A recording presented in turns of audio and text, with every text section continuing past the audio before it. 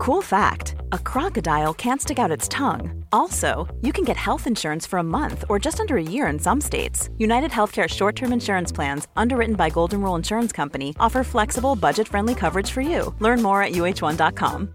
This is Paige, the co-host of Giggly Squad, and I want to tell you about a company that I've been loving, Olive & June. Olive & June gives you everything that you need for a salon-quality manicure in one box. And if you break it down, it really comes out to $2 a manicure, which is absolutely insane. It's also so easy to get salon-worthy nails at home with Olive & June. The difference between how your nails used to look when you did them yourself and now with the Mani system is a complete game changer. The best thing about Olive & June, too, is it's a quick dry. Dries in about 1 minute, lasts for 5 days, and full coverage in up to 1 to 2 coats. Visit oliveandjune.com/perfectmani20 for 20% off your first system. That's oliveandjune.com/perfectmani20 for 20% off your first system.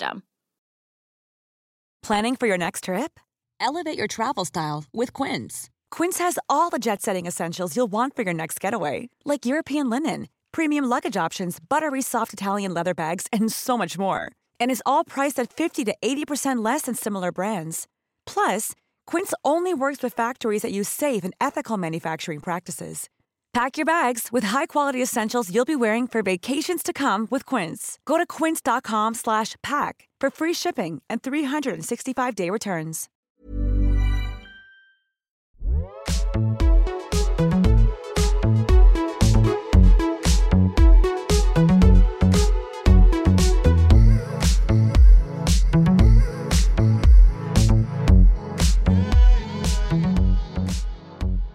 Welcome to After Work Drinks, your weekly dose of news, pop culture and Pinot Noir, brought to you by magazine editors and best friends Isabel Truman and Grace O'Neill. Hello. Hello and welcome. You will have just heard our new theme song. Yes. Which we didn't address last week because we forgot.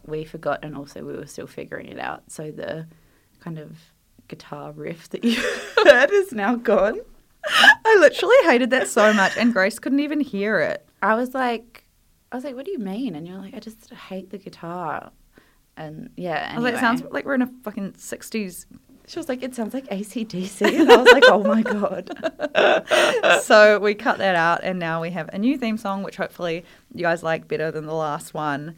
And hopefully it still gets stuck in your head because that's the aim of the game. A few people were like, I miss the old Daggy one. And I was like, oh. No, we just can't fucking win, can we? I know.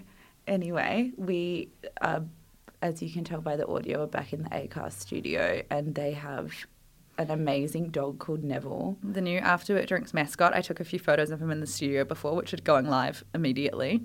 I'm literally in love with Neville. I think he's the first dog that's just immediately warm to me. Oh my God, yeah, you don't like dogs. I don't not like them, but I don't know what to do with them. Because I didn't grow up with animals, so I'm a bit like, oh, what does this dog want? I do think one day we need to get Coral on as a guest to discuss why you never had animals, because it's quite worrying. It's quite unusual. I know we've talked about this. It's just this. because we moved house all the time. I know we've talked about this before, but I had, like... Izzy had, like, Noah's Ark. Literally. It's crazy. I would come home I would find... stray cats and bring them home. That's so weird. If you were my child, I'd be fucking annoyed at you. I know. Mum was like, absolutely not. And I was like, yes. Stray cats. You probably were stealing them from, like, neighbours. I know. They just take off their collars. Like, rip off the collar. You're like, it's a stray. Yeah, it's it's like one of the Persians or whatever. Oh, yeah, one of those, like, really nice ones. Yeah. I keep looking at Battersea Dogs Home because they have... It's like almost a Tinder profile. Like they have all of their dogs with like the name and a little bio about them. What is this? It's like a rehoming centre for animals. It's called Battersea Dogs Home, but they also have cats. But I always go on there because there's so many and I'm like, I want this one. I really want a little whippet, like a greyhound. I love them. There's heaps of them in London. There's so many of them. Do you mean the little ones like Kylie Jenner has or the big? Either. Oh, I love the little ones. I saw like a shaggy greyhound the other day. It was crazy. Oh, yeah. Like a shaggy, I don't rough like those. looking. I've never seen anything like it. I was a bit obsessed with it. Well, as everyone knows, I want a cavoodle. Which is so funny because, no joke, until probably 2 years ago, I thought those were the shittest dogs. And I was like, why would anyone want them? They're grandma dogs. It's what my grandma literally had, Otis. And I used to be like, get away from me. Cute name. And then one day I just woke up and it was like everything had changed in my brain. You just and now burst awake and were like, Yeah. I need a cavoodle. And now I see them anywhere I go and I just lose my mind. Yeah. And also they're wool, so they don't shed, Pretty good. which is quite an interesting tidbit. A little tidbit about cavoodles. Yeah, so I might get one of them, an emotional support dog, because I was crying before the podcast started, but now we're perked back up. I know. Izzy was like, how do I not be crying right now? And I was like, I don't know. Where's Neville? We're literally in the ACAST studio and had to black out the room, and then Grace ran and got paper towels instead of tissues, so they probably think we're just like eating lunch in here. Yeah, I know. There's like a really cool button that you can press and it makes the screen go like, I don't know. Fade. Yeah, so that no one can see in. Because before the whole ACAST team could have just seen Izzy cry. But then I was like, imagine if it blacks it for us so we don't get distracted. It's like a two-way mirror. But they can still see it, like a detective. Like the police. That'd be like they're clearly talking about some serious topics. Yeah. And then John, our engineer, will listen back and be like, they're talking about dogs. One thing that doesn't suck is Timothée Chalamet. Yeah. Okay. And yesterday, I don't know how this happened, but I came across an article from, you know how sometimes stuff just pops up? This is from February this year. Nice recent reference to everyone. I know. He's like, this is actually from October 2015, but I think that you'll like it. It's still relevant. And a woman sat next to Timothée Chalamet on a flight, and then she put up a Twitter thread about it, and it's just hilarious because she is just the perfect girl for this to happen to. You know how when sometimes people sit beside celebrities and you're like, God, that's such a waste of time. Like an old dad will sit next to like Beyonce. Be like, I sat next to this lovely woman who said she sings a song. But she's this 25-year-old like super fan, and she said that he sat on a flight next to her in economy class, and she sort of just froze because she was like, oh my God, this guy looks exactly like him, and then started WhatsApping all her friends because the flight had Wi-Fi, and WhatsApping all her friends being like, it looks like him, here's curly hair, I think it's him, oh my God. And then she just goes, excuse me, you look like Timothée Chalamet. And he goes, I get that a lot. And then she just like knew it was him, but then she just sat there for another like 30 minutes frozen. And then I think he started a conversation and was like, where are you going or something? And then she goes, I know you're Timothy. And he goes, hey, yes it is. Oh my God. And why then- was he in economy? That's what she said. And he just said, how dare you, in response. But I think it's because it would have just been like, oh, February this year, I mean, he wasn't super, super famous. I feel like 2019's been his year. Yeah, that's true. Because Lady Bird came out last year. Yeah. And he said, yeah, and then they talked the whole flight, and she was just asking him all these different questions, and like, who's the most famous person on your phone? And then they bonded over loving The Office, and he offered to FaceTime Steve Carell, and they just had a great big chat, and then she got a selfie, and that's that. So cute. I love that. But her Twitter thread's just funny because she was like, list of questions my actual dumb bitch mind asked him that, and that he answered super patiently. 1, why are you sitting in economy class? He laughed and said, how dare you? 2, have you met Beyonce? He has not. 3, how is Steve Carell? He said he's amazing and offered to FaceTime him. List of words that escaped my mouth. I googled your height. Please see my friend's Twitter DP. It's your face. I have stalked your wiki page. Are you going to the Oscars? Your introductory scene in Lady Bird kills me, though you were a D-bag in it. I was like, love. I love this woman. We should get her on as a guest. I know. Yeah, and then he kept asking her questions about, he kept asking her questions about herself. And she goes, what shocks me the most is that this dude wanted to know about me. He asked me what I do, what project management is about. Literally, who cares, Timothy? where I grew up, and he pronounced my name right. Yeah. Oh, what an angel. I know, it's so funny. Little Timothy. I watched Marriage Story this week, and I really liked it. I thought it was really good. Did you think it was as good as it was going to be? Yeah, I was pretty pleased with it. I like Noah Baumbach. I hope I'm saying his name right. I've seen a few of his movies. He's pretty cool. Yeah, I liked it too. I know he's married to Greta. Oh. Yeah. Greta Gerwig. Yeah. He made Frances Ha. Oh. which Greta's Love in. that movie. And Adam Driver is in, Yeah. which I forgot that he was in until I was reading. I want to rewatch that. It's such a good movie for anyone who hasn't seen. It's so funny. It's very like our vibe, not to jump on Greta and be like, Doesn't she text Adam Driver and go like, "Hello, sailor" or something? The funny bit is when they go on a date and then he goes to like touch her and she goes and like jerks her shoulder. It's so funny.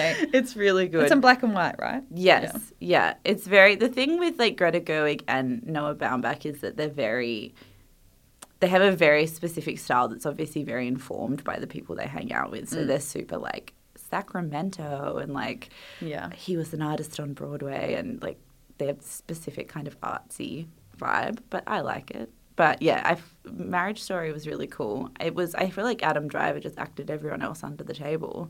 100%. Like we know that he is a good actor, obviously, but he was really fantastic in this. He was so, so good. The whole movie is really chill, and then there's one like really hectic scene where they finally kind of really confront each other, and that was when Zach walked in when I was watching it, and he was just like, "I hope you fucking die," or something. And he was like, "What are you watching?" And I was like, "I believe it or not, this was a very relaxed, lighthearted film up until 1 minute ago." Yeah. Everyone knows my distaste for Scarlett Johansson, but then now she is obviously having a major moment because she's in I Want to See Jojo Rabbit really bad. Yeah, she's in a lot. I think she's really, really talented. I really like Scarlett Johansson. Obviously, she's made some quite distasteful comments recently, but... Yeah, I don't like her because of that. Yeah, but I read a great big profile on Adam Driver in The New Yorker after watching Marriage Story. He's such an interesting kind of it guy to have at the moment because he's very kind of alpha masculine. Like, he's an ex-Marine. He has a thing that's called Arts for the Marines.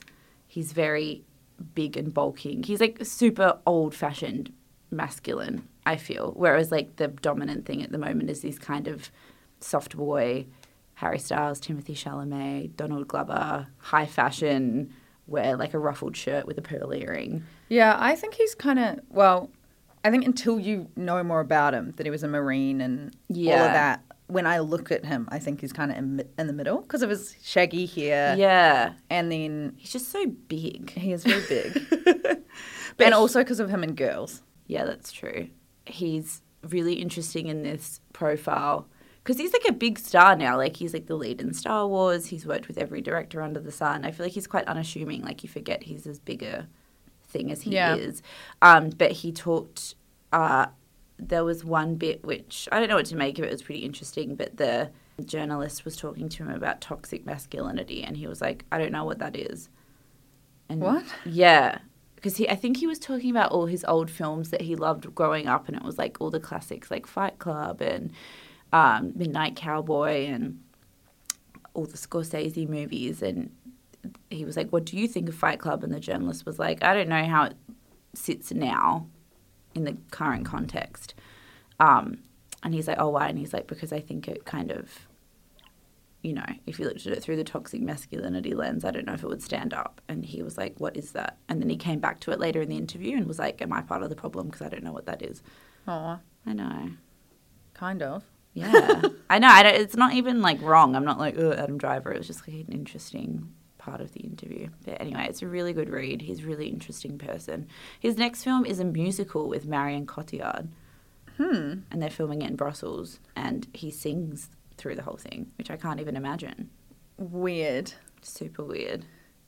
So speaking of toxic masculinity, yeah, old mate Weinstein has been back in the news for all the wrong reasons. Yeah, so firstly, he has... The New York Times published a piece which revealed that he is about to reach a settlement, which is a $25 million deal with, I think, 30 of them. A few have walked away from the deal because they didn't want to take it. The deal means that Weinstein won't have to admit any wrongdoing. This isn't the criminal case which he's up for alleged rape and sexual assault with three other women. This is a different one. Right. So he still could do jail time. And he still has to go through the court proceedings for that. But this is a different one with, I think, 30 different women who have accused him of harassment and maybe assault. And this deal would mean that he wouldn't have to admit any wrongdoing And also, he wouldn't be paying it out of his own pocket. It would be coming out of the Weinstein Company. I don't know how the hell that works. Right. But some of the women who are taking the plea deal is because they don't want to wreck it for the others who want to take it. And then others are like, we just cannot see any way we're going to get anything better than this. Right. Like, they've been fighting for 2 years, but it still sucks. Because she said had like a really critical view of these kind of settlements in terms of sexual assault cases, because obviously it encourages cover-ups. But I guess in this case you could say everyone knows about it at this point. Why shouldn't the women be financially compensated? Yeah, exactly. The settlement would resolve lawsuits filed by dozens of women since 2017. And then, old mate, so when he was going into court because of this trial, he had a walking cane or whatever, and then people were reporting on it being like, does he even need the walking cane, or is he using it for sympathy? Isn't it like a full Zimmer frame? Like it's like It does look outrageous. It does look like he's trying to get a sympathy vote. Well, then that evening after court, he didn't have it. He was walking around without it. And then these reports, not like the 80 counts of sexual misconduct and assault that he's been accused of, have really irked him, and he decided to then invite the Post to his hospital room to photograph him to prove that he needs his walking cane, as if that's like the biggest issue on everyone's minds right now.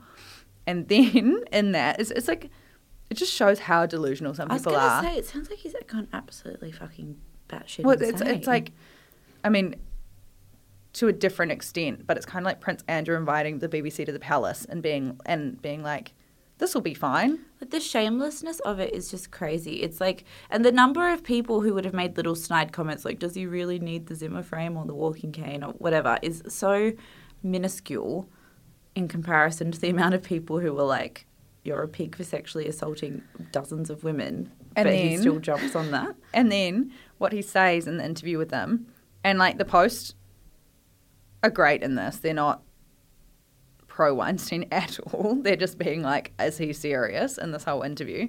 But he says, I feel like a forgotten man, his name's probably been spoken more times in the past 2 years than in his entire life combined. I was going to say, we wish we could forget. And then says that he basically deserves a pat on the back when it comes to women because he made movies directed by women and put women in his films. The serial sex predator and disgraced Hollywood producer whined to the Post in an exclusive interview that he should be remembered for doing more professionally for women than anyone in history. Yeah. It's like hard to even respond to that. Like you almost don't want to dignify it with like acknowledgement. It's just, yeah. He's looking quite haggard. Like he looks super haggard. Yeah, it's definitely taken a toll.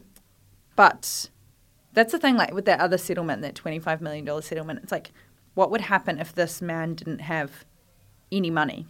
It's just, I feel like that just the rich people just get off with everything. If he didn't have the money to pay these victims $25 million, what would happen? Would he, like, how would... Yeah, well, he's obviously got some sort of hotshot lawyer who's going to work his ass off to get him out of jail. I will be extremely surprised if he serves any jail time, unfortunately. For the other ones. For the other ones, yeah.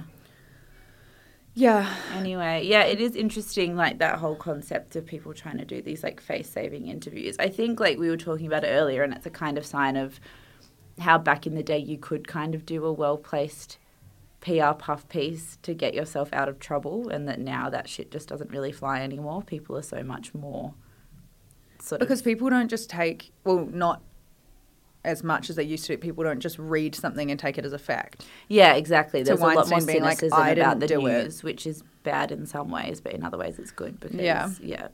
And then another person who did an interview linked to Weinstein is Lisa Bloom, who you might remember is the feminist lawyer who, so Gloria Allred is the most high-profile feminist lawyer in history. She always represents victims, and then Lisa Bloom is her daughter, and she's the same, and so she represented women against both Bill Cosby and the Fox News host Bill O'Reilly, and won, and so the case is always massive, and she always gets the victims, like, heaps of compensation and she works for women's rights, blah, blah, blah. And then she was found to be working for Weinstein. And at the time, she lied about it and said that she was advising him on how to properly deal with women going forward or something. And then it came out that he was turning her book into a movie. And so she was working with him. And she said, and in Catch and Kill, Ronan Farrow's book, they have emails that have leaked where she allegedly says that she's like found all this dirt on Rose McGowan and knows how to, basically her years spent working with women who are victims of sexual assault made her like the prime person for being able to turn the tables on them and make them seem like... Yeah, she basically just came up with like a strategy to help Harvey Weinstein discredit all his victims. So she's been pretty like disgraced in the whole thing as well. Yeah. So she has come out and done an interview with The Guardian with Hadley Freeman, who has basically... So I think she was trying to talk about all of the work. She's actually working with victims of Jeffrey Epstein's now. And she was trying to talk about all of that and about Prince Andrew. And then Hadley Freeman just like hit her with all of the hard questions about Harvey Weinstein.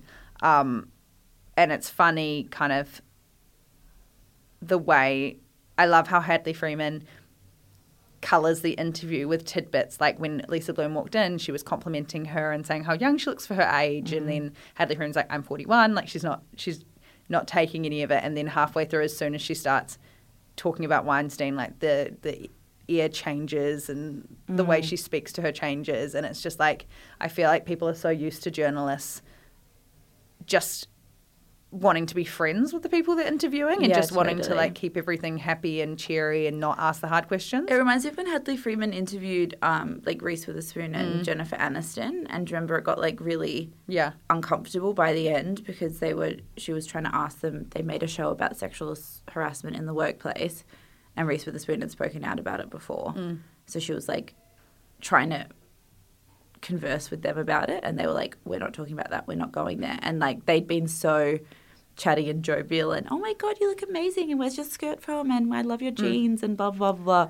And then it just completely twisted. I think it is a kind of gross assumption that people in general make that women are not going to be as hard-hitting, that they're more prone to flattery, that they're not going to want to be inconvenient or unpolite or rude, and that they're not going to push for the hard questions. Like people think they might have an easier go of it with a female journalist.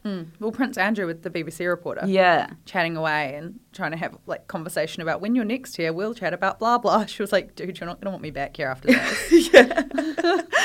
One thing I discovered this week, which is going to send half the women of very hot on the pulse of a new up-and-coming artist.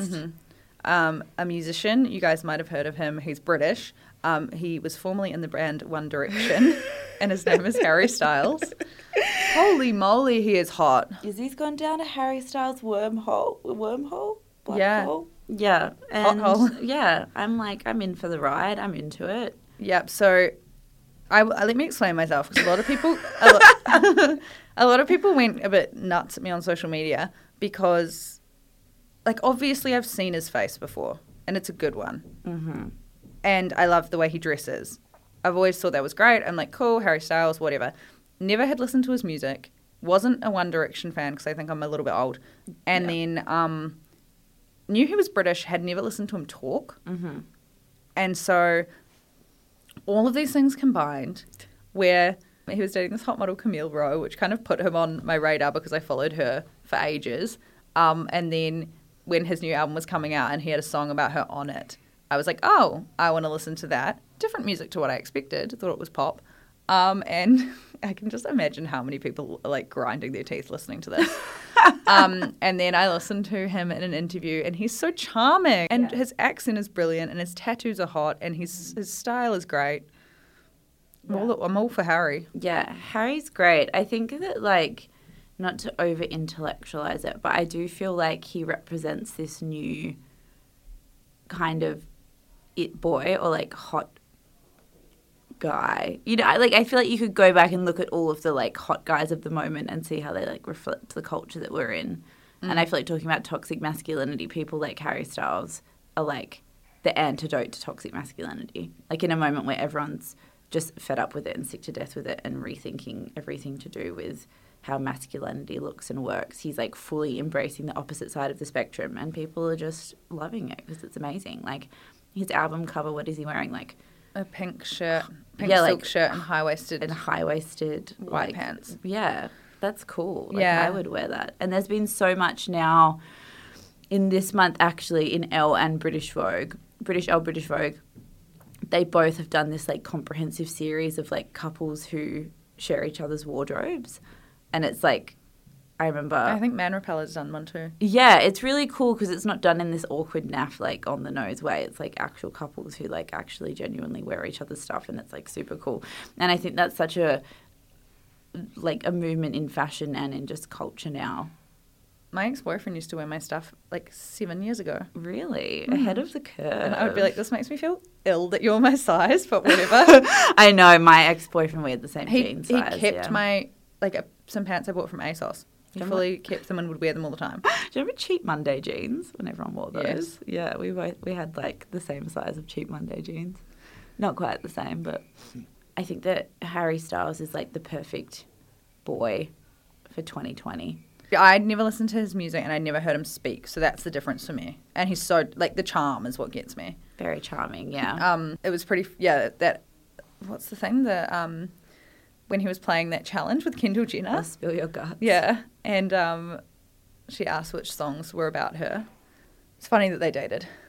He's dated everyone. I just have such a cynical approach to, like, pop stars and people dating. Like, I always am like, that's not real, that's not real, that's not real. Obviously, some of it has to be real. Remember when you thought Jordan Woods wasn't real? I still think that wasn't real. What? It has been forever. She hasn't come back. Yeah, she would have been paid a fat NDA. No. And just told to shut the fuck up. A hundo. No, Grace. I don't believe I believe like 5% of celebrity gossip. If that. Yeah, do you know what the other day? This is like the dumbest thing to ever come to a realization of. But the other day I was like, oh, all of the stuff that we read that's like, I don't know, whatever it is, sources say, blah, blah, blah. It's obviously them saying it and they're releasing it as sources say when it's positive, even when it's breakups and it's like, you know, like Miley Cyrus and Liam Hemsworth have split, but it's probably to do with his drinking. It's like Miley Cyrus's team of people putting out this. Half the time the celebrities don't know. They've just got a full-time PR team who are just churning things in the background for them. Like, the thing I always say is there is just a multitude. How many times have you seen a photo of Natalie Portman and her husband walking around? What? I don't know. None. Zero. But she's one of the biggest celebrities in the world. It's like every single person who's being photographed has organised for that to happen, or is at the very least aware of it, or has been tipped off. Like, I'm trying to think of like who are the biggest stars in the world. Like Brad Pitt, you don't see him just walking down the street being papped ever. It's not a thing. It's everything is like strategized behind the scenes. Yeah, and every single pop star relationship. Yeah, that's actually so true because when I was when I was in LA, I would always sit at this cafe like every single morning. Never paparazzi around ever. It was just a normal cafe. Didn't even know it was one that celebrities went to. And then now whenever I'm on Getty, it will be paparazzi outside papping Kendall Jenner, Hailey Baldwin, and everyone leaving that cafe. And I'm like, that just didn't happen. No, they weren't there. Yeah, exactly. But then again, one time a paparazzi literally jumped out of the street. I jumped out of a car and we're running down the street chasing someone, and my housemate was like, they sit in the cars around here. Right. So in some areas, I guess. But then you wouldn't walk in those areas. Yeah, exactly. I just think it's all very... And, like, every time a pop star is coming out dating someone, there's always, like, such a convenient strategy to it. Like, do you remember when Selena Gomez in The Weeknd were, like, perped kissing behind a dumpster? And it was, like, the exact moment that The Weeknd was, like, on the cusp of megastardom. And the exact moment that Selena Gomez was trying to rebrand herself as, like, a little bit cool and interesting and edgy.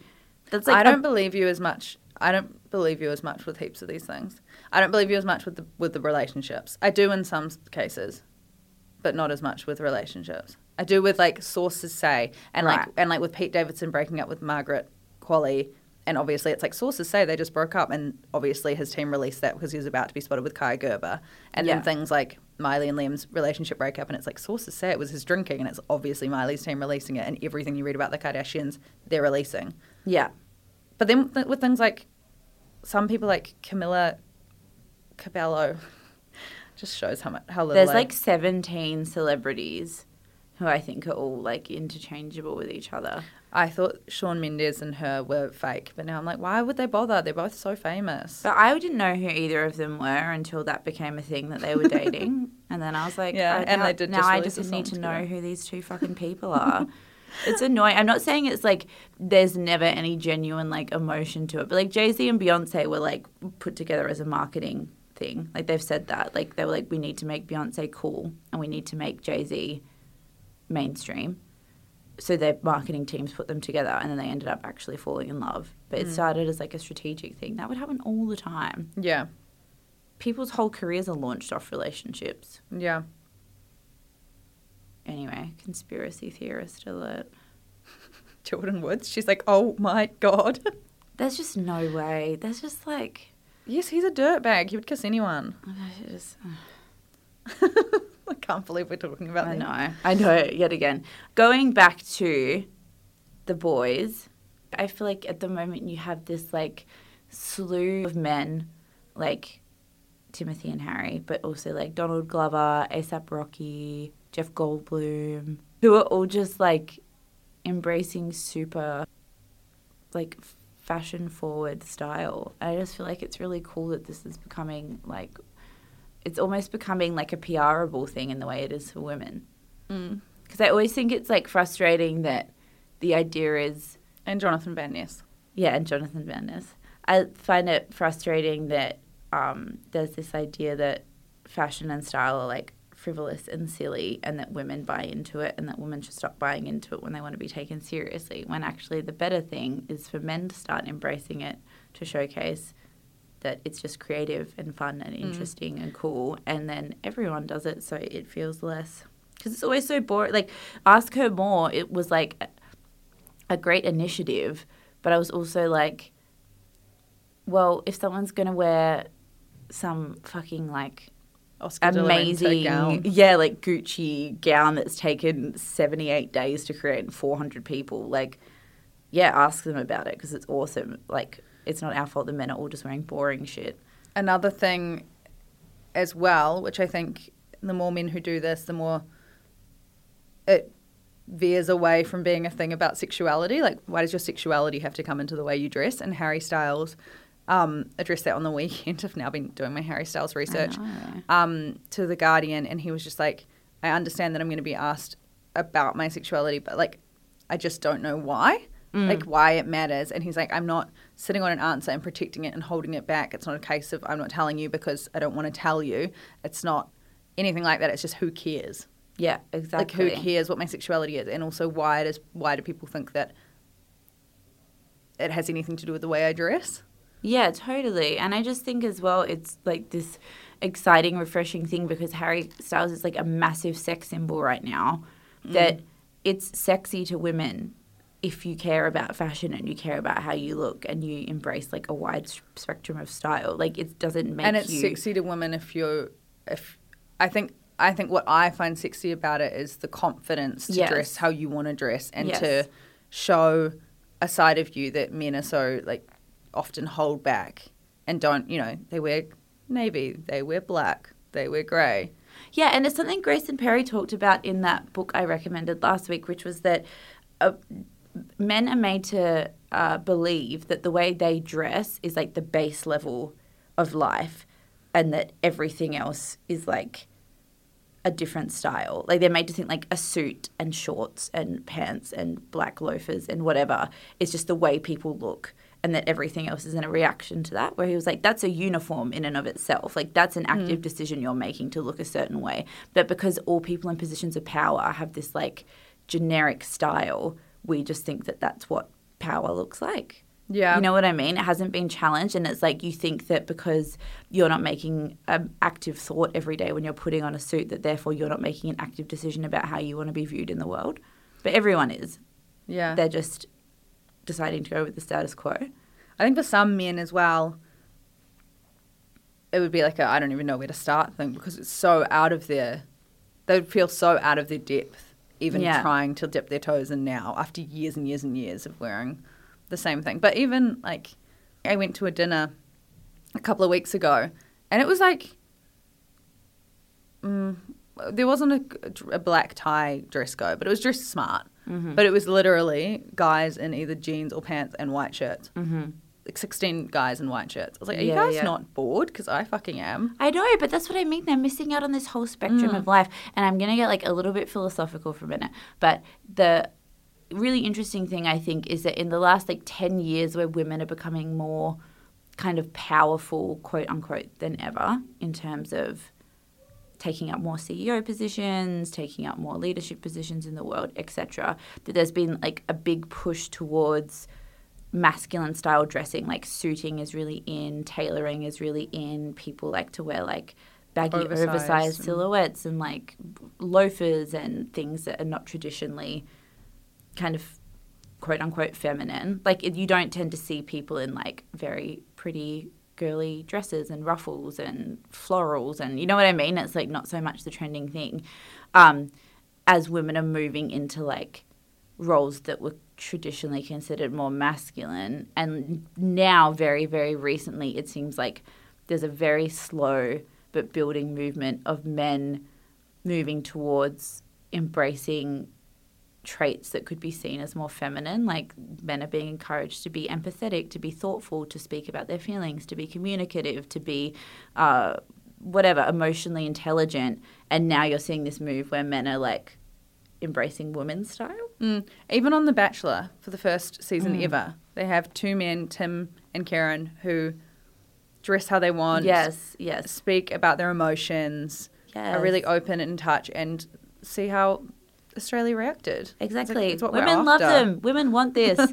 And it's also like Grayson Perry, again, to go back to that book, I'm going to keep talking about it, but he said that there haven't been role models for men who represent this kind of masculinity, and that's always been the problem because the only role models men have been people who are like stoic, stiff upper lip, be a bloke, toughen up, don't cry, be tough in the boardroom, blah, blah, blah. We don't have, like, he was like, I can't think of a single celebrity who represents the kind of masculinity that we would want our children to embrace because they just don't exist yet. So it's going to be this kind of period over the next 20 years where there's more and more people like that. And Harry, to round it off, is a very good example.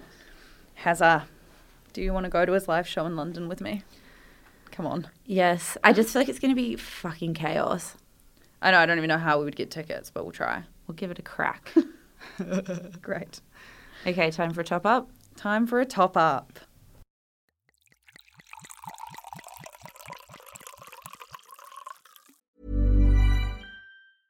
Hey, I'm Ryan Reynolds. At Mint Mobile, we like to do the opposite of what Big Wireless does. They charge you a lot, we charge you a little. So naturally, when they announced they'd be raising their prices due to inflation, we decided to deflate our prices due to not hating you. That's right. We're cutting the price of Mint Unlimited from $30 a month to just $15 a month. Give it a try at mintmobile.com/switch. $45 up front for 3 months plus taxes and fees. Promo rate for new customers for limited time. Unlimited more than 40 gigabytes per month. Slows full terms at mintmobile.com. Quality sleep is essential. That's why the Sleep Number Smart Bed is designed for your ever-evolving sleep needs. Need a bed that's firmer or softer on either side? Helps you sleep at a comfortable temperature? Sleep Number Smart Beds let you individualize your comfort, so you sleep better together. J.D. Power ranks Sleep Number number 1 in customer satisfaction with mattresses purchased in-store. And now save 40% on the Sleep Number Limited Edition Smart Bed for a limited time. For J.D. Power 2023 award information, visit jdpower.com/awards. Only at Sleep Number stores or sleepnumber.com. So the article that literally everyone has been talking about this week, we've also been talking about, Gia Tolentino wrote a fantastic piece for The New Yorker called The Age of Instagram Face.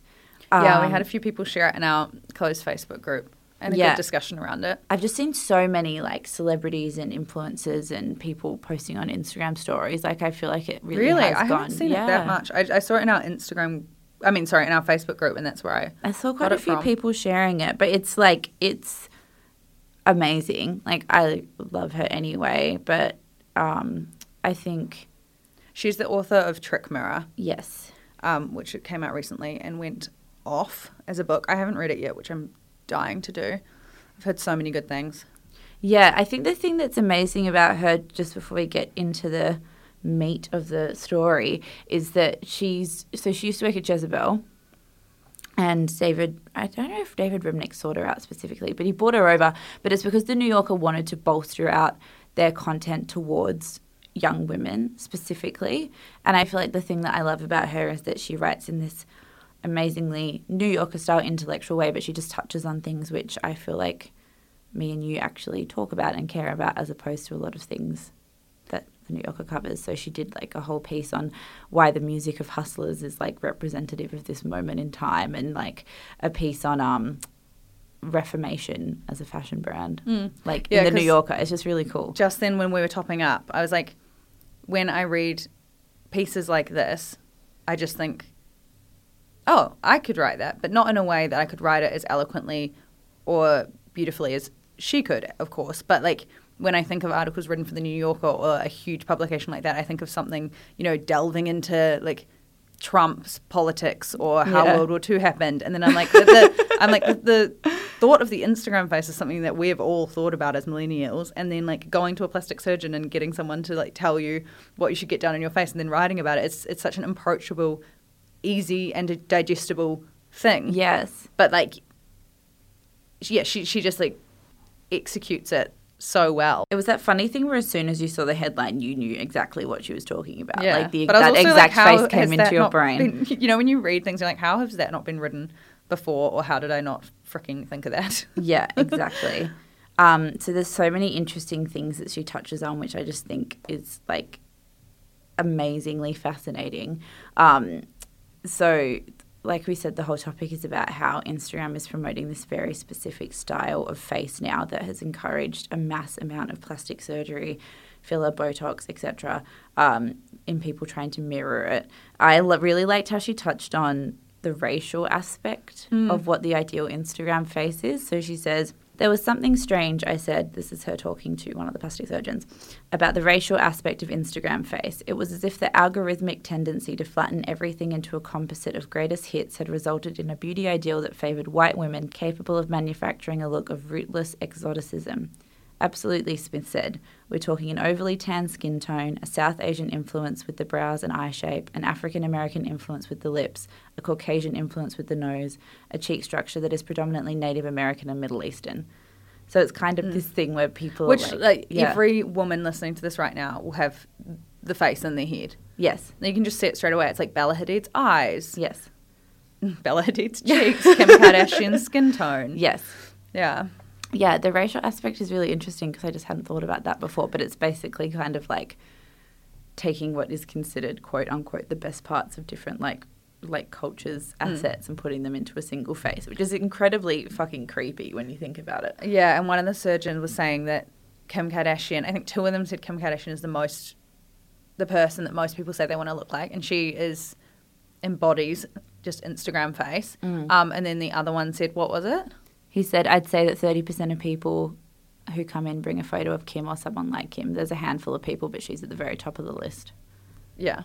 It's kind of creepy. The thing I found really creepy was how common it is for people to come in with a Snapchat or Instagram filter of their face and ask the surgeon to recreate that. So it's like this idea that she says that Snapchat, which has increasingly lost relevance, has stayed relevant because their filters offer like the closest thing to like plastic surgery face basically that anyone can get, and that it's really common for people to come in with an idealized version of their face and give it to a plastic surgeon.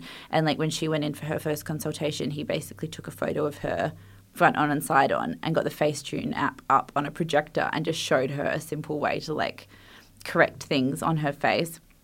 It reminded me of a time a beauty editor friend of mine went and did an interview with a plastic surgeon for a story, and the way that he approached it was like, okay, I want you to tell me all of the things that you think is wrong with your face, and then I'll tell you all the things that I think is wrong with your face, and then we can compare notes. Like that was literally how he went about it. It wasn't like, hey, I would like to come in for a nose job. It was like, okay, hey, let's look at like all of the things that could be fixed. And that's why things like, how like weed is a gateway drug, apparently. That's why things like Botox are considered a gateway into fillers and full-on plastic surgery, because what happens is you go in and you get Botox once and you think that it's fixed, like, the area that was your concern, and then the next time you go in, like, they might say to you, do you know that you can fix this bit under your eyes? I had a woman say, do you know you can fix your acne scarring with blah, blah, blah. Like, I was like... Yeah.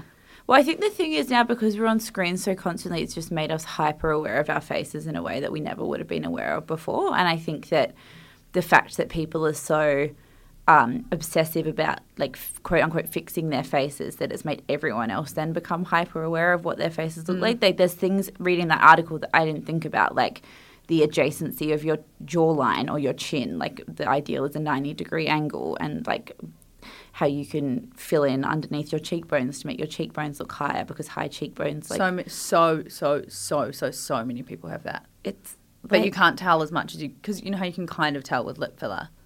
You can't really tell as much with cheek filler. It's like, I'm not saying it's wrong or anything like that. But I'm saying there's like, it is so kind of many wrong people though. have it. Like, it's got like, Yeah. I think the thing that's fucked is, like, so many things is that it's not wrong on an individual level, in that I feel like you can don't do what wanna you want with your face. do what you want with your face, and also, like, what she says, which we've talked about before, is so true, is like the only place in the world where women are drastically overpaid more than men is in the world of beauty. So modelling and modelling adjacent kind of things, influencing, etc.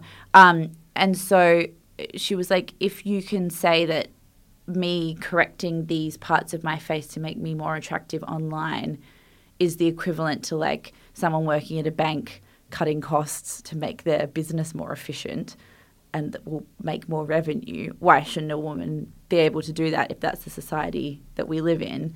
But the other side of that is that by buying into that system, you're perpetuating this society. You know what I mean? Yeah. Like, okay, maybe there's nothing wrong with an individual going and getting Botox in her frown lines. She's not doing something immoral, but you're contributing to a system in which everyone feels like shit about how they look all the time. Like, and it's crazy, because we're meant to be more progressive and more feminist than we ever have been, and yet the way we are about how women look is far, far, far, far more psycho than it ever has been. I know, but then there's the other side of the story where it's like, we get braces to fix our teeth. Yeah. So why yeah, or can't we we dye get- our hair so we don't have Yeah. grey hair, or we put wear makeup on. Yeah. And that's what she said. She was like, you put makeup on to look the way that this surgery is making you look. You look makeup on to give the illusion of higher cheekbones, or of perfectly clear skin, or of less wrinkles, or You know of, how to contour that is. if you know, yeah, which we don't. But I just, yeah, it's like, it's a real conundrum. But it frustrates me because she talked about that account. What's that account called? Celeb face. Celeb Face, which I'd never heard of. No, I think I'd heard of it ages ago. But yeah. Has 1 million followers. And it shows, I mean, heaps of people already know about it. It shows photos of celebrities which were taken on Getty, and then the photos that the celebrities actually post and how they've altered them. And in so many of them, they've just sucked themselves in. They've altered their skin. They've changed all these different things that you wouldn't even notice. Like, for example, supermodel, Victoria's Secret angel, Elsa Hosk, who is a size probably 4 Australian, like 00, 000, I don't even know. Tiny, the tiniest person did a Facetune to her body on the red carpet. Yeah, and I think that's really, really troubling. And this isn't about, like, calling out Elsa Hosk and blaming any of the things on her, but the fact that someone who literally has the perfect body, but who, like, the quote unquote, but who, like, could not embody society's beauty ideals more. Like, if you're doing a pie chart of all of the pie chart doesn't really work, but if you're who has done a pie chart in the last 100 years? I don't even know what a pie chart would be for with this, but if you were doing, like, a diagram of what society deems, like, the perfect looking person, she is the right age, she's the right weight, she's the right height, she is blonde, white, blue-eyed, high cheekboned, like, long legs for days, everything, and that is still someone who feels insecure enough to alter something to make herself look even thinner online. That is so troubling. Yeah. But it's also frustrating because she's perpetuating the problem, but she's also victim to the system. Mm-hmm. But she has such a huge following that it's like, do better. But then on the other side, it's like, but even you are, like, not confident. Yeah, and in this article, Gia points out that like most of the time the editing isn't even necessary. Like when you look at these celeb face, so the videos that kind of merge back and forth between what it looked like before and what it looked like after, it's just stuff you wouldn't even notice, like unnoticeable. It doesn't even, like half the time it's just like they're moving their elbow a little bit to make their arm look like the tiniest bit thinner that you wouldn't even notice. And she was like, it seems like sometimes you just do it out of habit. Like no one would even notice the difference if you didn't. Yeah, she had a great quote about that actually. Yeah, she says in the piece, you get the feeling that these women or their assistants alter photos out of a simple defensive reflex, as if face-tuning your jawline with the Instagram equivalent of checking your eyeliner in the bathroom of the bar. Yes, it feels like, and what I really liked on as well, she touched on this idea that this all speaks to this social obsession we have now with self-betterment. Like we feel like we need to be in a constant state of bettering ourselves. Like there's a kind of cultural obsession with it. We feel like we need to be getting fitter. We need to be working harder. We need to be starting our own business. We need to have more followers. We need to have a better relationship. We need to see a psychologist. Better clothes. We get, like better clothes, better. Like we're obsessed with being better constantly. And there's this idea that if you're not improving your face to make it the ultimate pinnacle of your face's potential, that you're being lazy or complacent or not trying hard enough. And Instagram announced like in October that it would be removing all of the effects associated with plastic surgery from the filter section of Instagram stories, but it actually means that they're just removing all effects that are called like Plastica and Fix Me. And but the same thing will still apply, just under different names. It's like, God, were they really called that? Plastica. The one thing I think that's worth touching on as well with like Botox and general facial plastic surgery is that it is different to dyeing your hair and things like that, in that I know Dana Berkowitz is a researcher who's written some really fascinating things about the emotional impacts of Botox. And she's said, I think we might have touched on it before, but she's said that there's a concern about like what you're basically doing when you get Botox or face filler is numbing nerves that showcase emotion.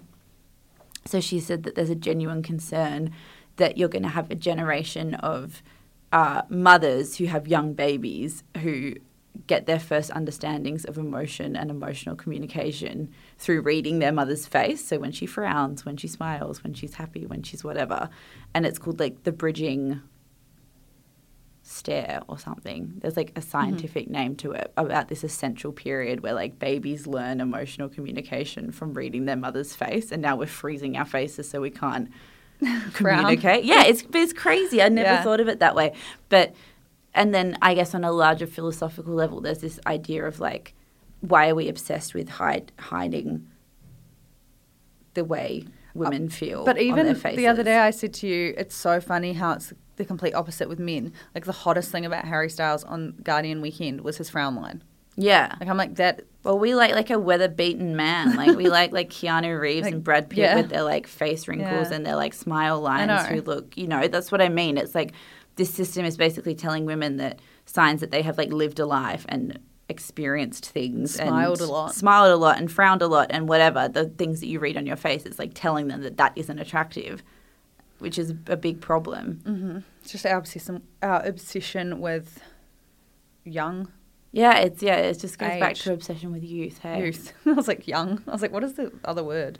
It's so worrying because like even at the end, Gia says that after a whole day of doing that, she just went home and felt fucking terrible about herself. She was like, I thought I was immune to it because I thought I was just researching it as a journalist. Oh, absolutely not. You can't get anyone to come and, like, if someone walked into the room right now and told us everything wrong with our face and we're journalists, we would be like straight to the plastic surgeon. Yeah, exactly. It's really worrying. I guess the best thing, it's kind of like that intuitive eating thing where it was like, don't aim for positivity, just aim for neutrality. Because it would be weird to be like, I love my body, I love my face every day. Like, that's weird. So you've just got to try and get back to neutral. You're like, I just don't care that much. So, yeah, basically everything is scary and fucked. And Harry Styles is hot. That's basically like the episode in a nutshell. I know. Women are fucked, Harry Styles is hot at the end. Yeah. I wrote new ep Harry Styles. It's just what it's going to be called. I actually think we might just call it that. But again, as always, thank you so much for listening.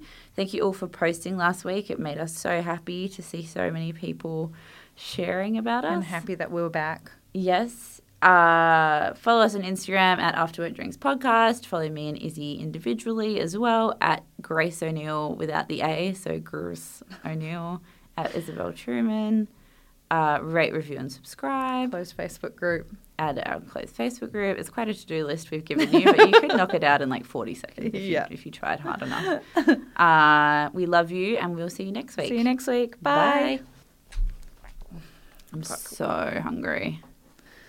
Can we get burritos again? Yeah.